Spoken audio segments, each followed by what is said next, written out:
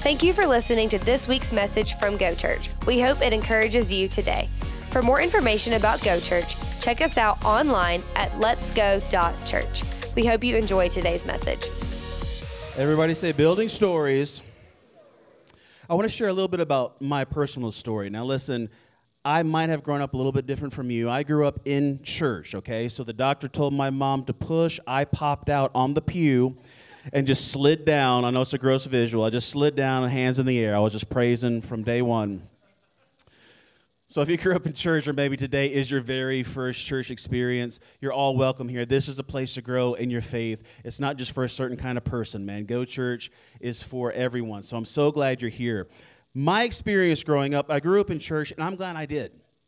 I really am. I mean, some of my most formative experiences in church, seeing the power of God, the presence of God, being around the people of God, being involved in youth, and it was very, very important to me, and I'm so glad for it. Best mom and dad on the history of mom and dads in the planet, my mom and dad.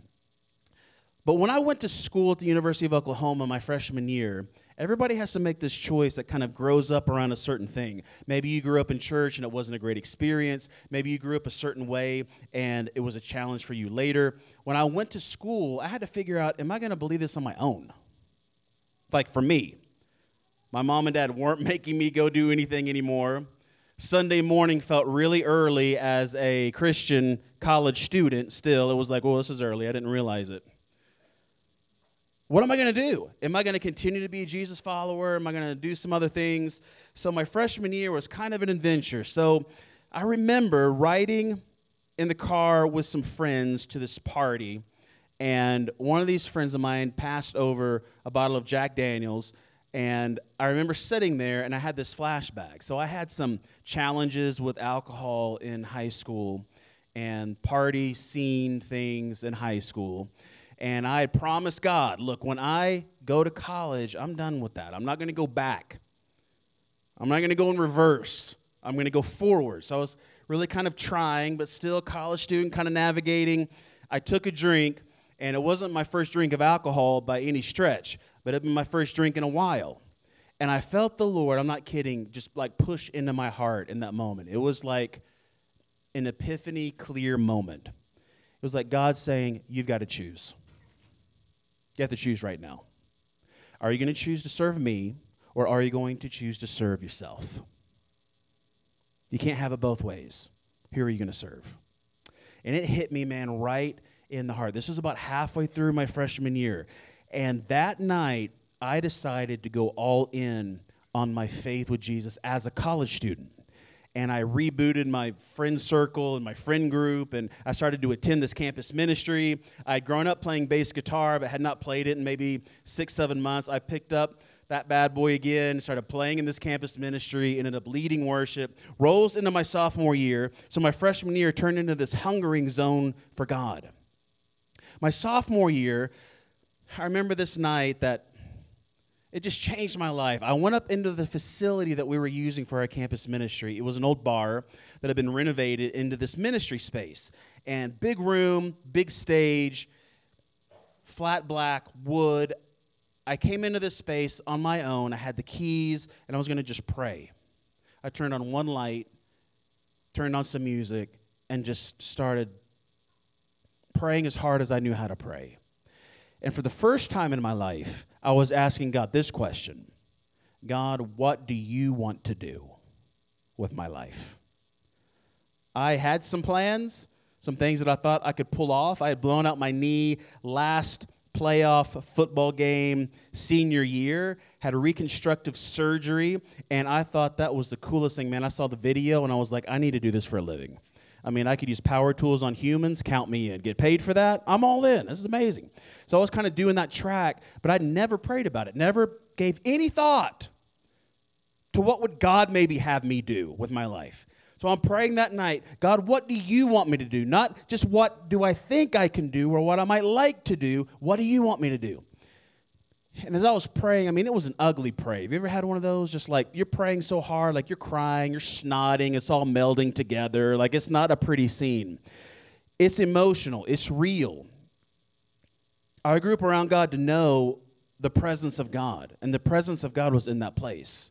and pressing into my heart, I began to see images in my head of my friends, images from around campus, images of God moving, images of my friends coming to faith, images of ministry and ministry happening and lives being changed. And it was that night that God called me into ministry full time, and it changed my life.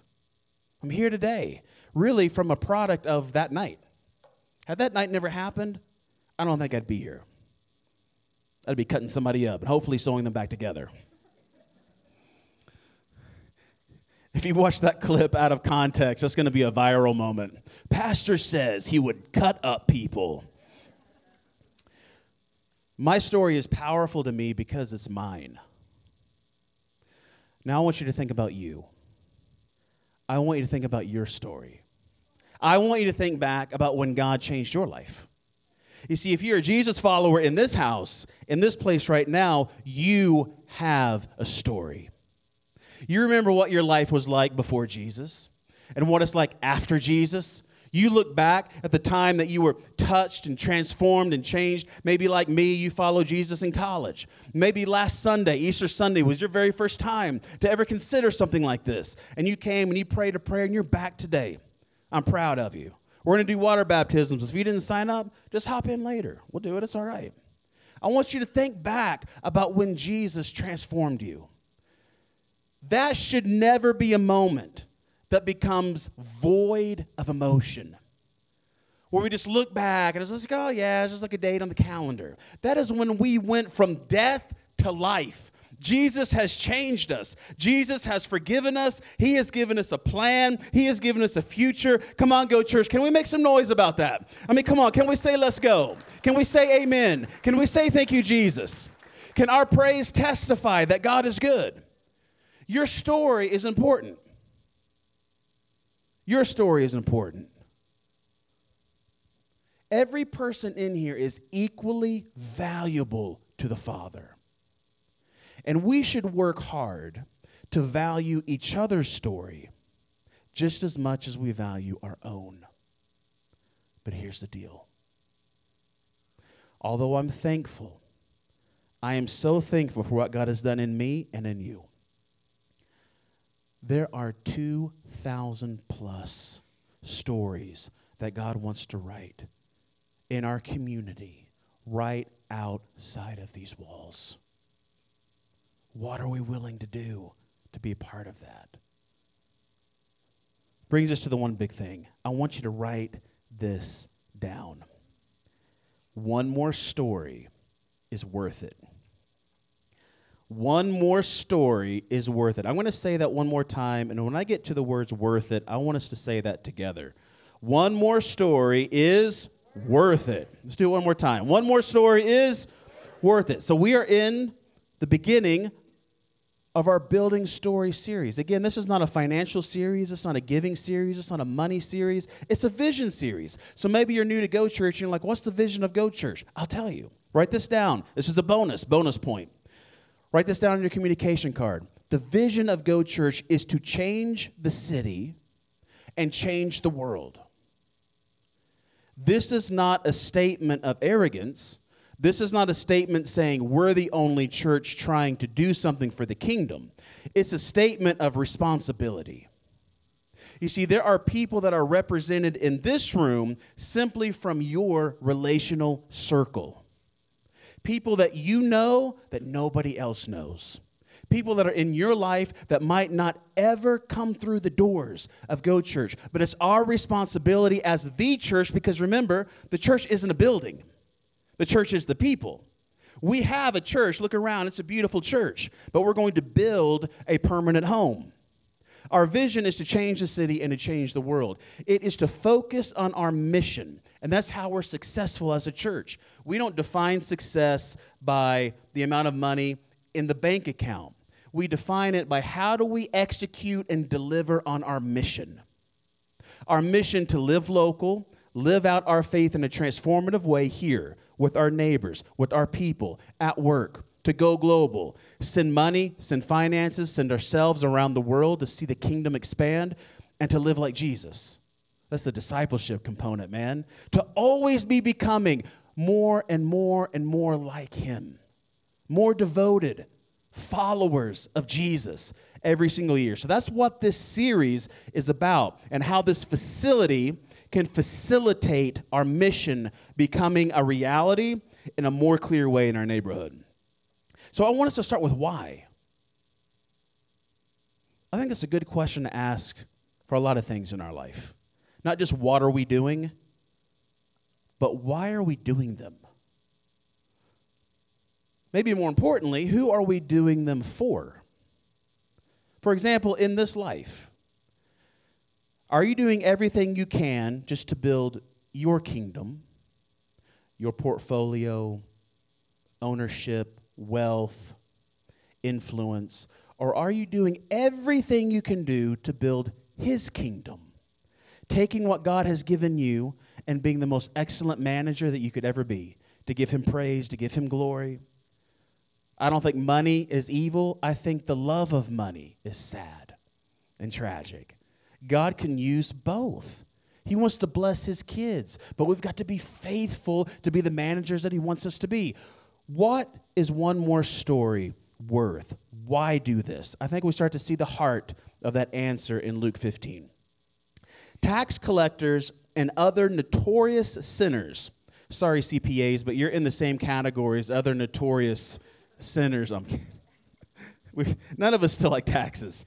But tax collectors back in the day, just so you know, were a pretty corrupt bunch. They would always take extra money for themselves. They would pad all the things. They would do all the under the table nastiness, so everybody hated them.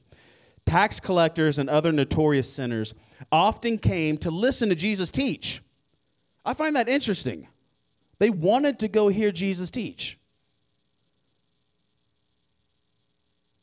Jesus was about reaching the unreached.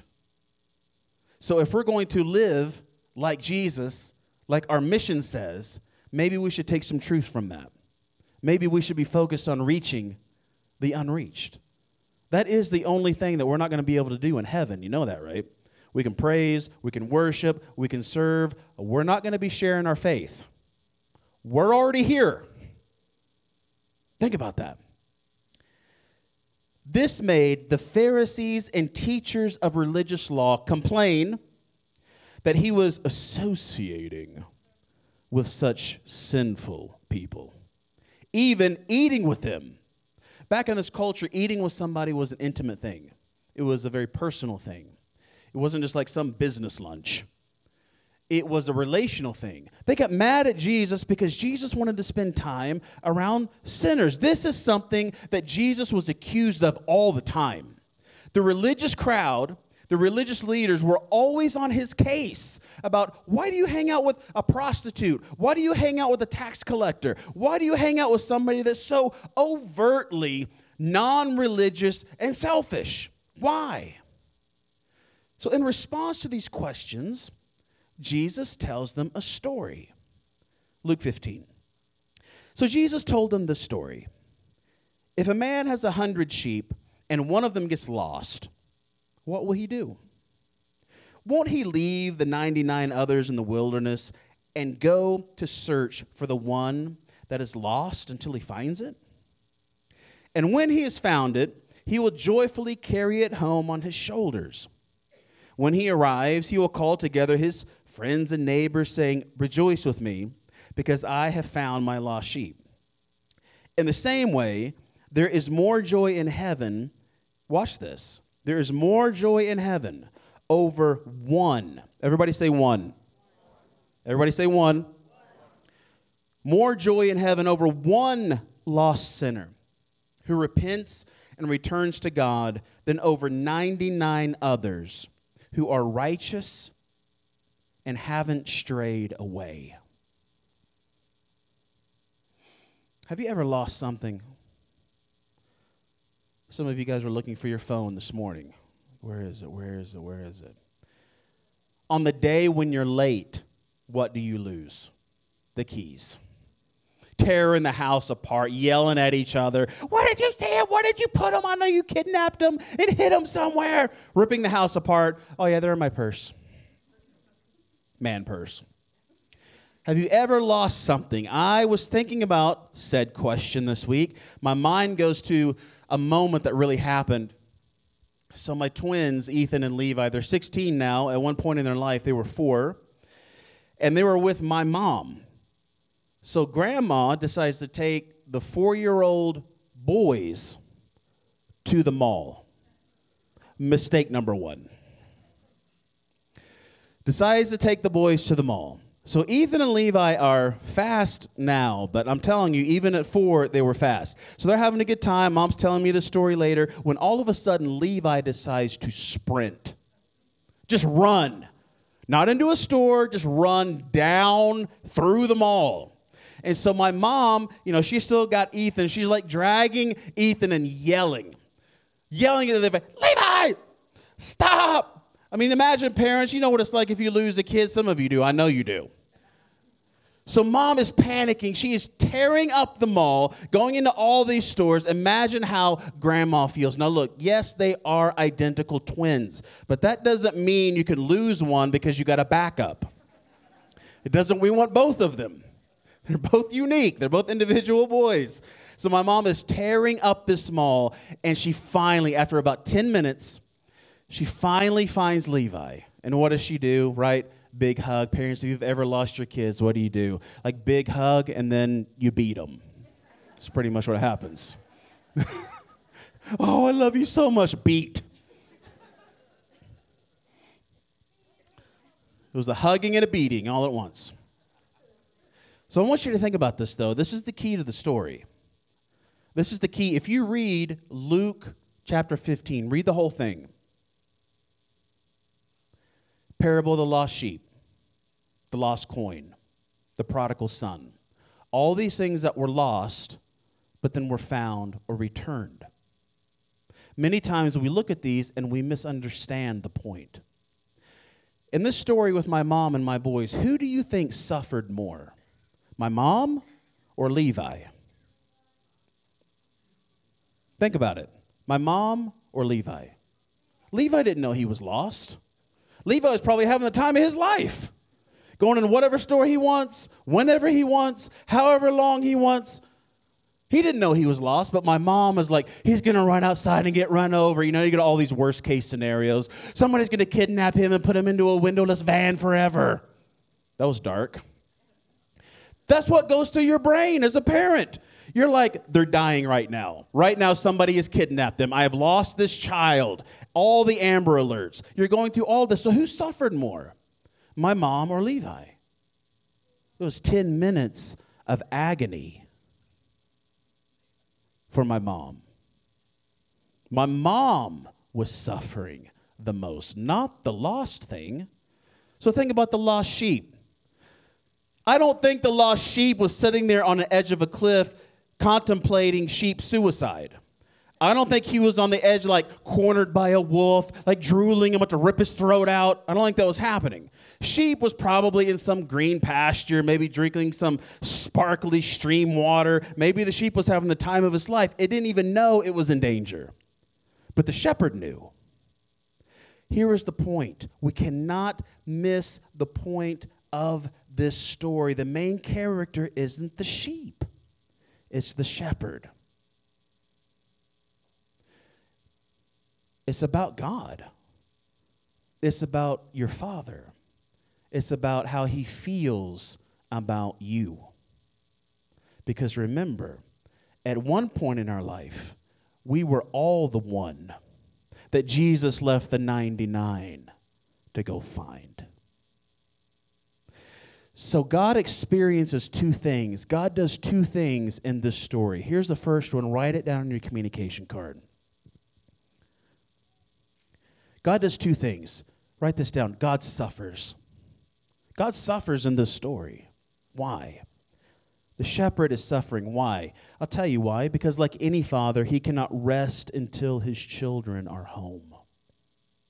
I hope you've never had the feeling of a child being gone somewhere. You don't know where they are for a night or two or more. How devastating that might feel. We had a Go Church family. This was maybe 3-4 years ago.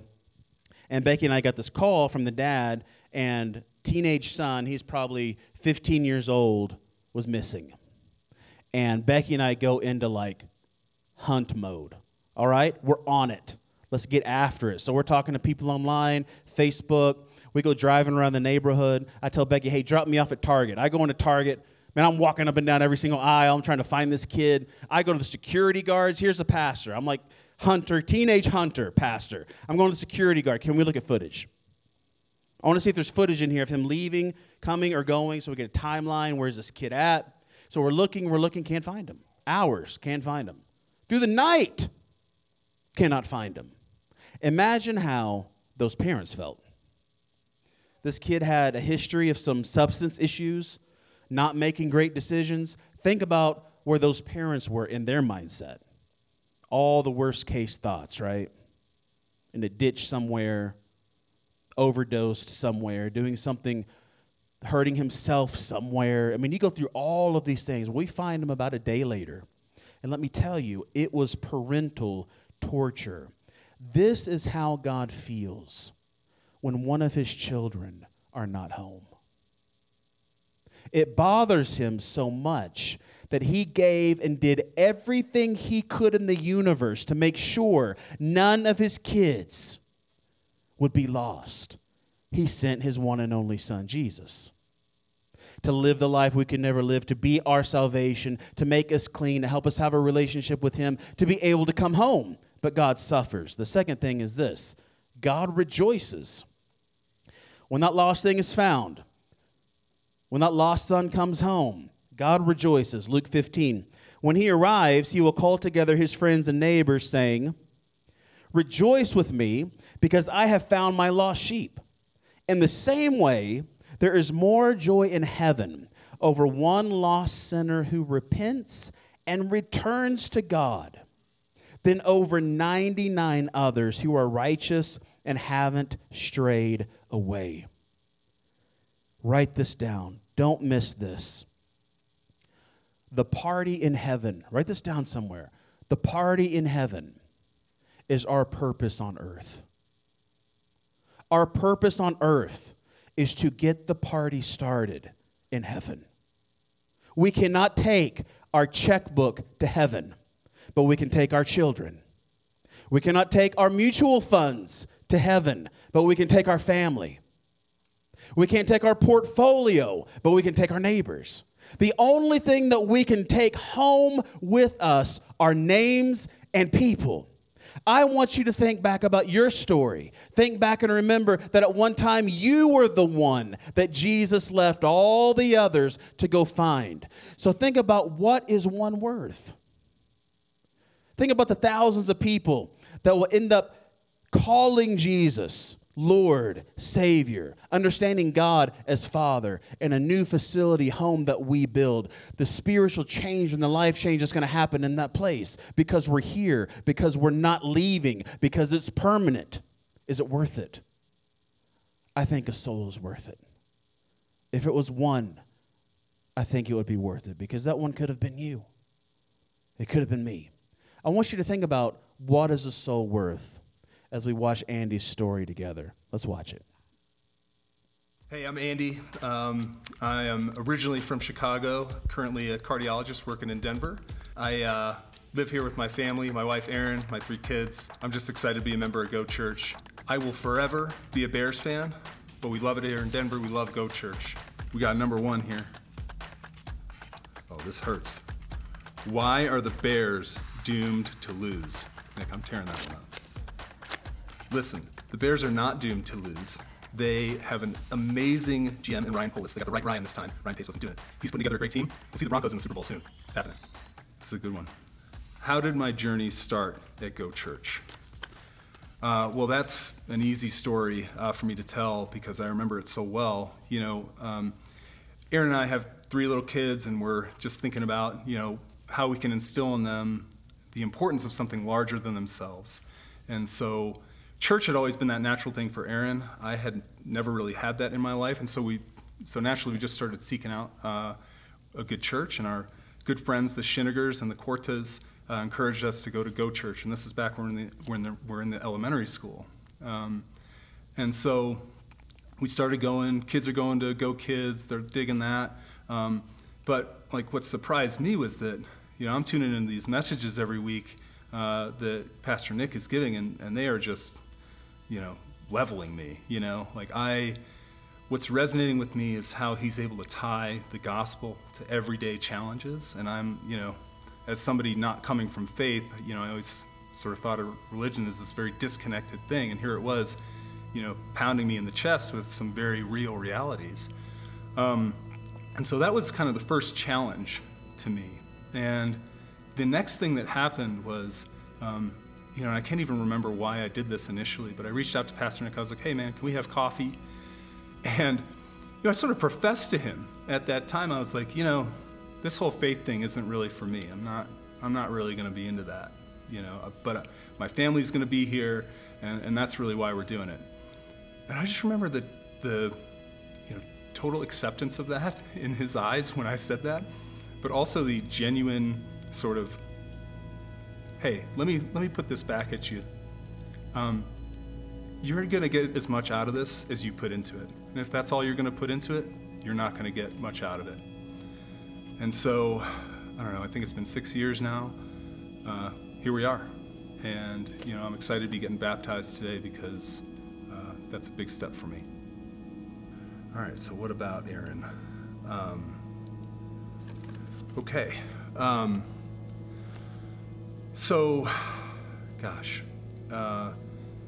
My first attempt at getting baptized is actually not today. We were scheduled to be baptized almost 2 years ago. What happened next was that Erin, my wife, was diagnosed with leukemia the Sunday that we were supposed to come in.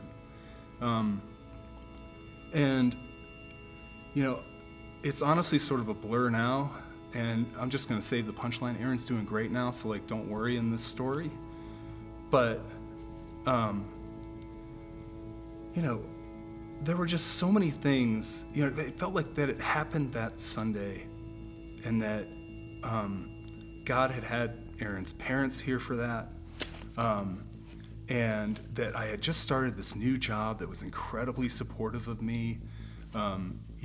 Taking the time that I needed to support Aaron during this, and I don't know, that's the thing that sticks out to me the most still to this day, is that here I was, the biggest challenge in the world. My wife is diagnosed with cancer, and I felt like God had put me exactly where I needed to be, and that, honestly, just that initial feeling is really what carried me through all the crap that we had to deal with in the next 3 months, 4 months, year. We're still dealing with it. It's always a challenge when you've been through something like that. But I can't help but feel that God was looking out for me, and looking out for us, looking out for my family. I just need a minute. Yeah, that's a lot. You can be sort of surprised by your response to something, and yeah, I don't know. That was interesting. Whew. Okay. Nope, not ready yet.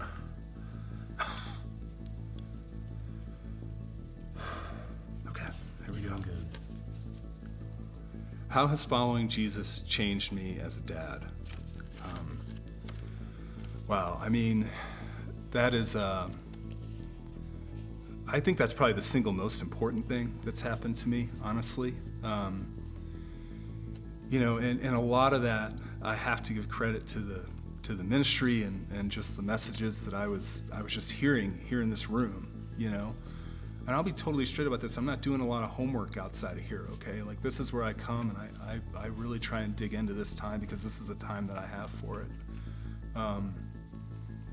And every week, the messages challenge me to be a better dad.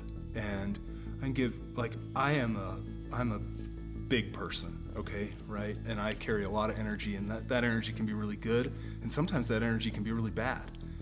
And I'll just say it, anger. I struggle with anger with my kids.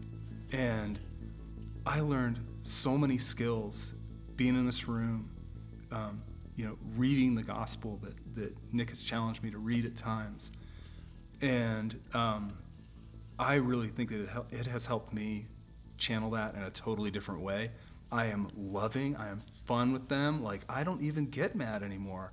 I mean, like, it's kind of crazy. And this is a transformational thing that I practice every night. I put the messages, the few verses that I've picked out for me into my phone. I got 7 of them, and they rotate every week. And they tell me that,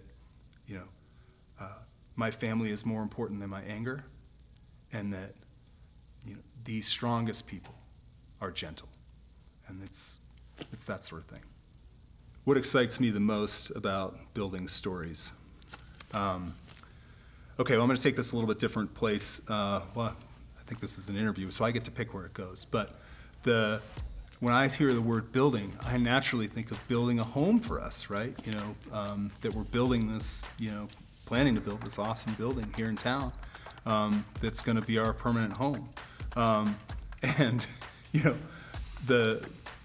want to joke that, like, the best part of that is I'm not going to have to walk the 2 blocks down, to drop my kid at Go Kids. But that actually has a feel to it, too. Like, the kids are going to be under the same roof as me. We're all going to be worshiping together. They're going to exit out of their classrooms and come and join us, and we're going to be families hanging out together in this awesome new home. And so I'm really looking forward to that. I'm Andy, and I'm building stories.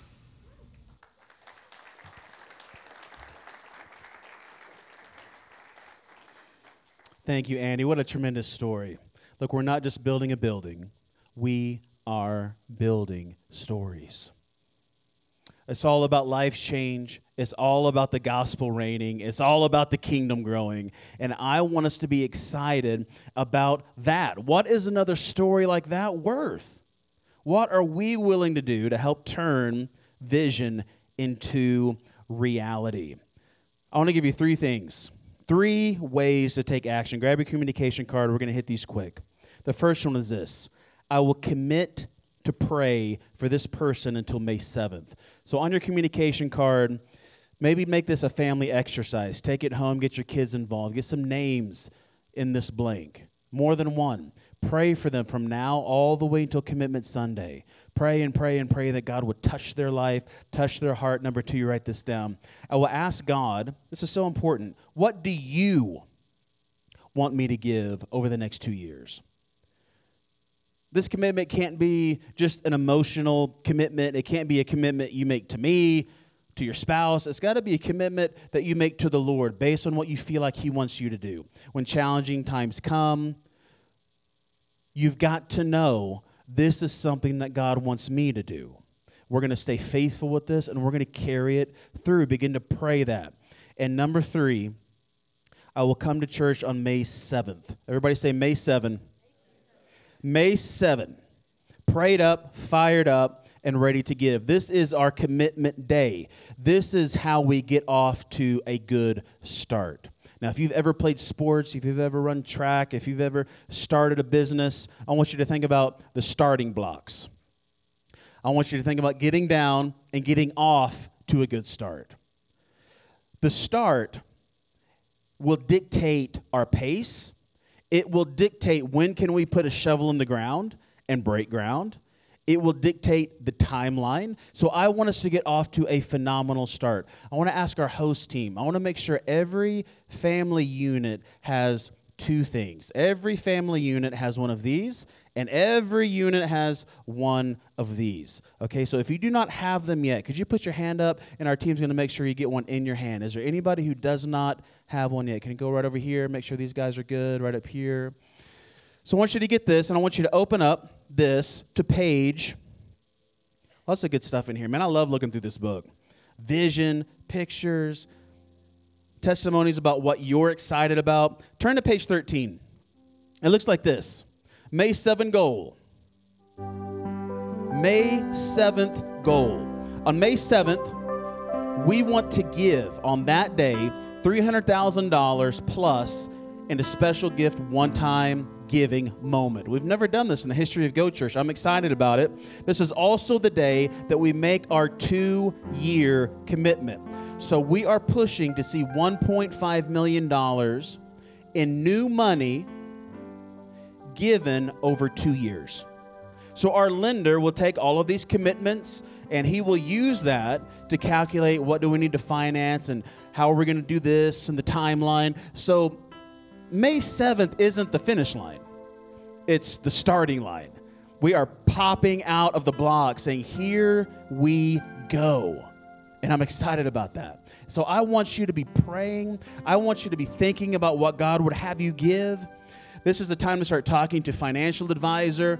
If you don't have one or if you need advice or help, I am more than willing to help. We can connect you with some great people. And start thinking about, God, what do you want me to do? I'm believing that there are people in Go Church. I believe that what we need, what God needs is in the house. It's in the house. And this is a moment, Go Church, hear me, where we need to take responsibility for our future. This is the part where we, as a body, need to say, I am going to sacrifice. I'm going to take my giving. And my giving is going to represent sacrifice times faith. And I'm going to sacrifice sustained over 2 years, more than I've ever done. I'm going to commit a new percentage of my income to this project. An important thing to think about is giving out of transferred wealth, stored wealth. Maybe some of you have portfolios, you have stocks, you have things that you've been saving, praying about, God, what do you want to do? God, if this is all yours, what do you want me to do? And I'll do it. Everything that God needs is here. That's the good news. The challenging news is we've got to give it. And reality will turn into what we have envisioned for a year or two. And God's going to get all the glory, man. Let's pray. God, we love you today. We just want to be faithful with what you've called us to do. It's your timeline. It's your finances. We're your people. God, help us to know what to do. Help us to believe you. Help us to understand it's not just about how much it cost. It's about how much it's worth. What is a soul worth? Help us to have that same shepherd's heart that is willing to leave comfort or to leave 99 to go find the one. God, help us to remember today that at one point we were all the one, that you left the 99 to go find. God, help us as we push into the future to say we're doing it for your glory. For your glory, God, to deliver on our mission, to give you praise, to be able to step back and say, look what the Lord has done. Look how the Lord has blessed. Look at the families that are being changed, the kids that are being changed, the next Andy, or 2 or 3 or 4. I want to give you an opportunity. You're in this place today. Maybe you have been maybe you've been a sheep on the run. You've been running through the mall of life. And today you are feeling your shepherd's voice saying it's time to stop running, it's time to come home. Jesus is here for you. It doesn't matter who you are, where you've been, what you've done. God loves you. He's not angry with you. He wants to get generous with you. And I want to give you an opportunity to pray a prayer to make Jesus the Lord and the leader of your life. The Bible says that if we will confess with our mouth that Jesus Christ is Lord, if we'll believe in our heart that God raised him from the dead, we will be saved. And I want to give you an opportunity to believe and to follow Jesus. He came to this earth. He gave his life on the cross. He was in the tomb 1, 2, 3 days. He was resurrected from the dead. He's alive and he has a plan for you. If you want to make Jesus the Lord and the leader of your life, pray this prayer with me right now out loud. Say, Jesus, thank you for speaking to my heart. I ask that you would forgive me of every sin. I'm making you the Lord and the leader of my life. And I'm going to live for you the rest of my days. In Jesus' name, amen. Thanks again for listening to this week's message. To stay in the know with Go Church, be sure to follow us on Instagram and Facebook at letsgo.church. You can also download our app from the App Store by searching Go Church. Have a great week and God bless.